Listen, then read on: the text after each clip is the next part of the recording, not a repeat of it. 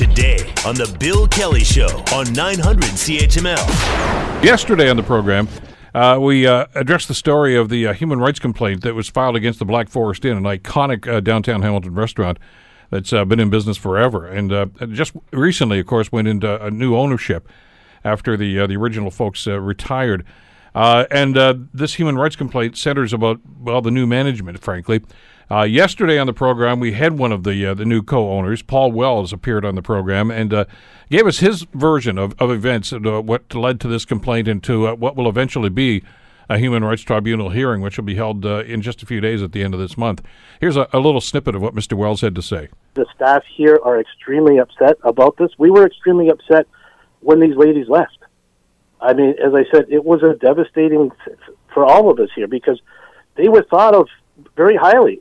I mean, they were long-serving servers here that were liked by the staff, that were loved by customers and myself. That was a little bit of what Paul Wells, one of the co-owners of the Black Forest, one of the new co-owners, I guess, relatively new co-owners anyway, of the Black Forest, had to say about the departure of the three ladies, actually. Two of them are with us here in studio to tell their version and their side of the story, and we're pleased to have them both with us here today to get a fair representation, I guess, of what's going on. Ilda Rosser and Anele Murauskas are here. Ladies, first of all, thank you so much for coming in. It's great to have you with us today. Thank you very much. Thank you, Bill, for having us. This is a very touchy situation. It's a very emotional situation for you two, isn't it? Yes, very much Yes. so. I'm going to encapsulate about a 15-minute interview that I had with Mr. Wells yesterday, maybe into one topic, one sentence rather, and I'll let you comment on that. We can kind of go from there. Essentially, what he was telling us yesterday was what you guys were concerned about was what was happening to all the staff. During a slow time of year, people don't get hours. What happened to you happened to the rest of the staff as well, and he can't understand exactly why you guys were so upset about that. Now, I'm paraphrasing that, but I think that was the gist of what he was saying. So, Ilda, we'll start with you. Your thoughts about that? I just want all the listeners out there to know that I did not want to leave the Black Forest at all. I enjoyed my time there. I enjoyed my job there. I was so happy to go to work every day to see my customers and their children. And I was just made out to be a person that had to leave. I didn't want to leave. I miss all the waitresses that are still there. I enjoyed working with them. And I'm going to be telling my story at the tribunal next week of the reasons why I had to leave. And you can only take so much being pushed and shoved. And I really miss my time there. Do you mean pushed and shoved? Do you mean physically or emotionally? Emotionally. I know this is tough for you. This is hard to talk. You've lived this. I understand that. So just take your time, okay? I just was felt that I was just less valued there, less worthy. The owners not understanding the emotional connection I had to the Black Forest. It was my home. I miss it very much. I miss everything about it, and I think about it all the time. I know an awful lot of people out there can feel the pain. Maybe have gone through similar situations like this as well.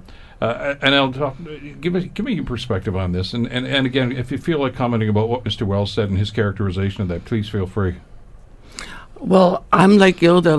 We just love working there and having such a great connection with our customers and seeing generations grow up, and they were like family to us. And when this was going really bad, and we just felt like we were in a toxic environment, and we couldn't talk to anyone. When I had to get a lawyer and write a letter of constructive dismissal, he wasn't there. I dropped it off to the office. He said yesterday that they were extremely upset and crying that we left, but no one called me regarding this letter of why I felt like this way. There was no communication ever. What was happening to you? Maybe you could articulate and describe exactly what went on, and is it fair to say that your problems, your concerns started with the new ownership? Yes. In other words, I mean, there's ups and downs in businesses all the time, and people, may have concerns about hours. That's going to happen. I Yes, get that. it is. But you're putting to that date when the new ownership took over that all of a sudden things went differently. Let me put it that way. Yes, it would have been 2 months into it. What happened? When did you start noticing stuff, and what were you noticing? Just noticing at the time. At that time in February, March, we had enough staff there, and I know there was a big talk about the patio yesterday. We had enough staff that if the patio was to get built that summer, we had enough staff to get it started, and if it got started and it was doing well, then maybe staff could have been hired at that time. But he was hiring staff earlier in the year, and he knew that the patio wasn't even built yet. And when he hired the newer staff, my hours got declined. And it was very hard seeing these, and they're great girls, getting a lot of hours. They were also getting hours at the bar. And I wasn't working the same shifts I used to, and it was just very hard. I was getting behind on my bills, and so. Again, the girls that he hired, they were great girls. Like, they were hired by him. He gave them hours, Sure. and it's just the way it happened. It seems every time I go in there, I see the same faces and the staff, and that's one of the great things I think, and one of the things people love about the Black Forest. I get the sense the staff turnover is not very rare, or it is very rare there, because I tend to see the same folks at least it was anyway. It was, staff was there for 45 years, 40 years, 36 years, 30 years. There was no turnover whatsoever because everything was going so great. But that changed with the new ownership, in your opinion? Yes, when he started hiring younger girls and started cutting our hours and replacing us, and then he said that he was hiring them for the patio, but the norm for patio workers are seasonal. They get hired in May, work open May 2-4 weekend, and it's a seasonal agreement, and that their employment is terminated September 1st, Labor Day weekend. And when did this hiring start? Oh, in the spring, around March. Okay, but his explanation was it was for the patio. Yes. Had the patio had construction begun on the patio? No, actually, he demolished the existing patio in the spring because they were doing renovations on the apartments upstairs. And so, in your opinion, he was hiring extra staff for a patio that wasn't going to be ready? No. Yes. So all of a sudden, those hours had to be squeezed into our shift. Inside the building. Yes. Okay, so obviously there are more people on staff right now? Yeah, extra staff, yes. And what happened to your hours? Explain to us exactly what happened. Our hours got cut, and to accommodate this new younger staff. And then I remember specifically August the 25th on Friday at 5 o'clock, he said he wanted to talk to me. And being a senior there, I'd worked my way up to straight night shifts, but I was starting to lose Saturday nights and other shifts. And he said to me, I want to talk to you. And he says, in the last 7 months, you've become a much better waitress. Your cash balances. Bridget's struggling with her cash, but I have to take away your night shifts, some of your night shifts for my young new staff, and you'll have to be working day shifts. But you and Bridget have to hang around and work full time for the 50th anniversary coming up because I want customers to see that you're still here. So maybe you could explain why the night shift. When I say night, you say night shift. It's evenings, actually. Yes. Why that's so important to somebody that works in the hospitality industry, especially at a place like the Black Forest. Well, the way it was set up before, when you started at the Black Forest, I worked straight lunches and lounge for 5 years until someone retired at nighttime. So when someone retired on evening shifts, you got promoted to evening shifts. Because that's the busier time. Yes, but with him, he brought the new people in right away and mixed up night shifts and day shifts. So there was no status, there's no promotion. No status. In other words, and not to suggest that the daytime shift is not important either, but the reality here is that you say the veterans, the ones that have got the most service, are the ones that usually work evenings because people know them, they know people, they know the routines. Yes. And that was taken. We were familiarized with the regular customers. We knew them by name, and they were like family. We went to funerals, and we watched them grow up and have children. And that's what I really missed the most is, like, I didn't want to leave because I really missed the customers. Like, they were all so kind, and just knowing them for 19 years, just the familiarity with them. How did the rest of the staff respond to this, Ilda? I mean, because there were a number of people that were working there. Now, Mr. Wells maintained that everybody was impacted by this. Everybody's hours were cut to try to accommodate everybody. Yet you were the only ones that complained about it. Yes. The other girls that we already were working with, other than the ones that were hired, we all like worked together, and we all took turns working Saturday nights, and it was done fairly, the schedule. So everybody had a chance to work certain days of the week. And I don't know how the other girls felt. I know that, I'm sure they were happy with the hours they were getting. But we didn't, it was hard for us to talk with one another there, because we were all like kept to ourselves. We were all afraid to talk about anything, because he was always around, and if he did see us talking to one another, he would try to split us up. So I just tried to keep to myself, because I didn't want to say anything or anything to be said differently. I just tried to not ask them how they felt, or I couldn't. Were you worried about reprisals? I guess. That something could have happened, get the hour. I mean, I don't know. I don't put words in your mouth. I just didn't want to talk about it with them, because I just didn't want to, burden them how I was feeling about all of a sudden not working the same shifts like I used to. Yeah, and again, I'm going to relate this to obviously as a customer, and all the times that we'd go in there over the years, it seemed like a happy place. The staff were always happy. The staff got along with everybody. The staff got along with customers, and that was a reciprocal agreement. What was the morale like during this period of time when you guys were going through this? Very bad, very bad. And when now social media hit after the Spectator went out, there's a lot of comments saying that they noticed a huge difference in our faces and our personalities when we're walking around. When this was all going down, it was quite evident that there was something really bad going on. So there was a change in attitude, a change in the atmosphere in the restaurant. Yes. Among not just you, but among the other staff as well. It was. It got to the point where our hours, we didn't seem to have enough staff on in the evenings during our busy times, and we were all just stressed out. That seems odd, because he hired more staff.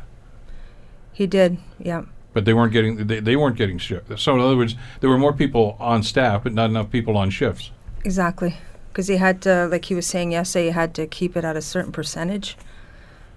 Yes.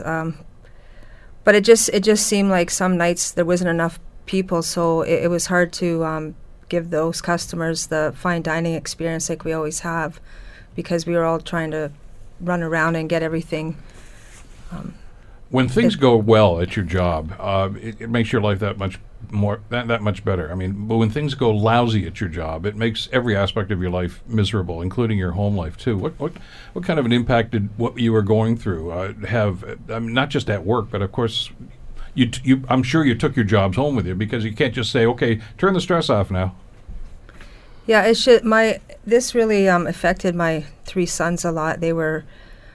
Days would ask me, "Mom, aren't you going to work today?" And I'm like, "No, I'm off today again." And finally they started to realize what was going on. And, like I was pregnant twice with 2 of my sons there. And they kind of grew up with Black Forest. And I've had family members that have worked there, my niece and nephew, and my son has worked there. And it was just like a home to us, So this was a big impact on them. Felt very bad, and and they're boys, so they were trying to, the best way they could to comfort me. But we got through it there, but it was hard for all of us. It affected all our family. What about you now? Well, I would use the phrase that it's just like when people say, "I just love my job," and the other side of the people say, "I hate my job." So the first 19 years, I would walk around and talk to everybody saying, "I just love my job. I just loved and look forward to going in there." And then I changed and said, I hate my job. I'm scared going in there, very scared. Don't want to go in there. What made you decide to actually quit, to resign? Was there a breaking point? Yes, I really felt like it was a breaking point, that I couldn't handle the stress and the just the environment, and I it just got so toxic that it wasn't tolerable. And I guess that's why we're doing this, is because I want to send out a message, a big message to everybody, that you should just stand up and have confidence. And when you realize that, you're working in a toxic employment environment, that you should just do something about it. And that's what we're doing, because discrimination comes in many forms such as age, sex, color, race, and disabilities. People get abused all the time. I've got a couple of minutes left here. The hearing is coming up on the 27th, I think it is. It's toward the end of the month anyway. What do you want to happen here? What do you want to see come out of this? Do you want your jobs back? Do you want proper compensation? What would you be looking for in what you would consider to be a successful hearing? The judge will rule who's right and who's wrong. We're just looking for justice, just the truth.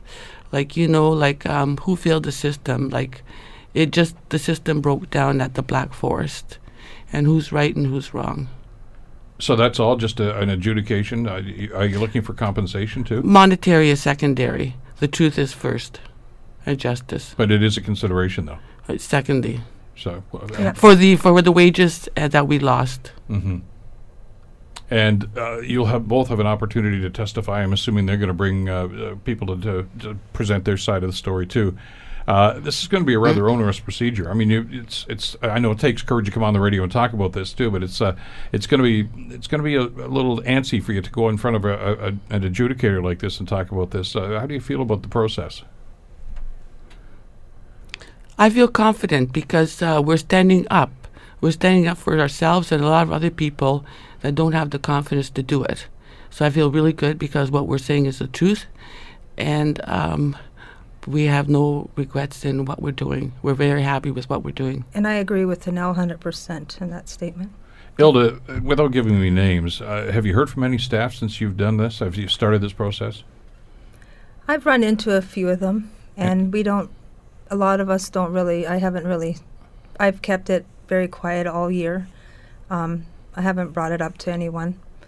I mean, some of our witnesses that are past staff there, they know about it now. So, but it's out there now. It's out there in the now. media So now. Are you getting any pushback, any feedback, positive or negative? Yes, positive. From former staff members or maybe even current staff members? Yes, positive feedback. I'll leave it at that. I don't want to mention names at this stage. You've got the community interested. This is an iconic facility, an iconic building and a business for so many years here. Beloved by an awful lot of people, and so are the staff, and always have been. So it's shocking, actually, when we heard this story about what was going on here. And we've presented both sides, and I'm sure that's exactly what's going to happen at the tribunal later on this month. Thank you both for coming in here today. Thank you, Bill. Thank you so much. It's great to have you both with us. The Bill Kelly Show, weekdays from 9 to noon on 900 CHML. 911, what's your emergency? I'm on a cruise ship! There was an explosion! Oh my God, the ship is sinking! I can't get out! There's water everywhere! We're going down! I've got a lock on your location. Stay with me. Hurry! Hello? Are you there? Help is on the way. Angela Bassett and Peter Krause return in an all-new season of 911 on a new night. Thursday, March 14th on Global. Stream on Stack TV.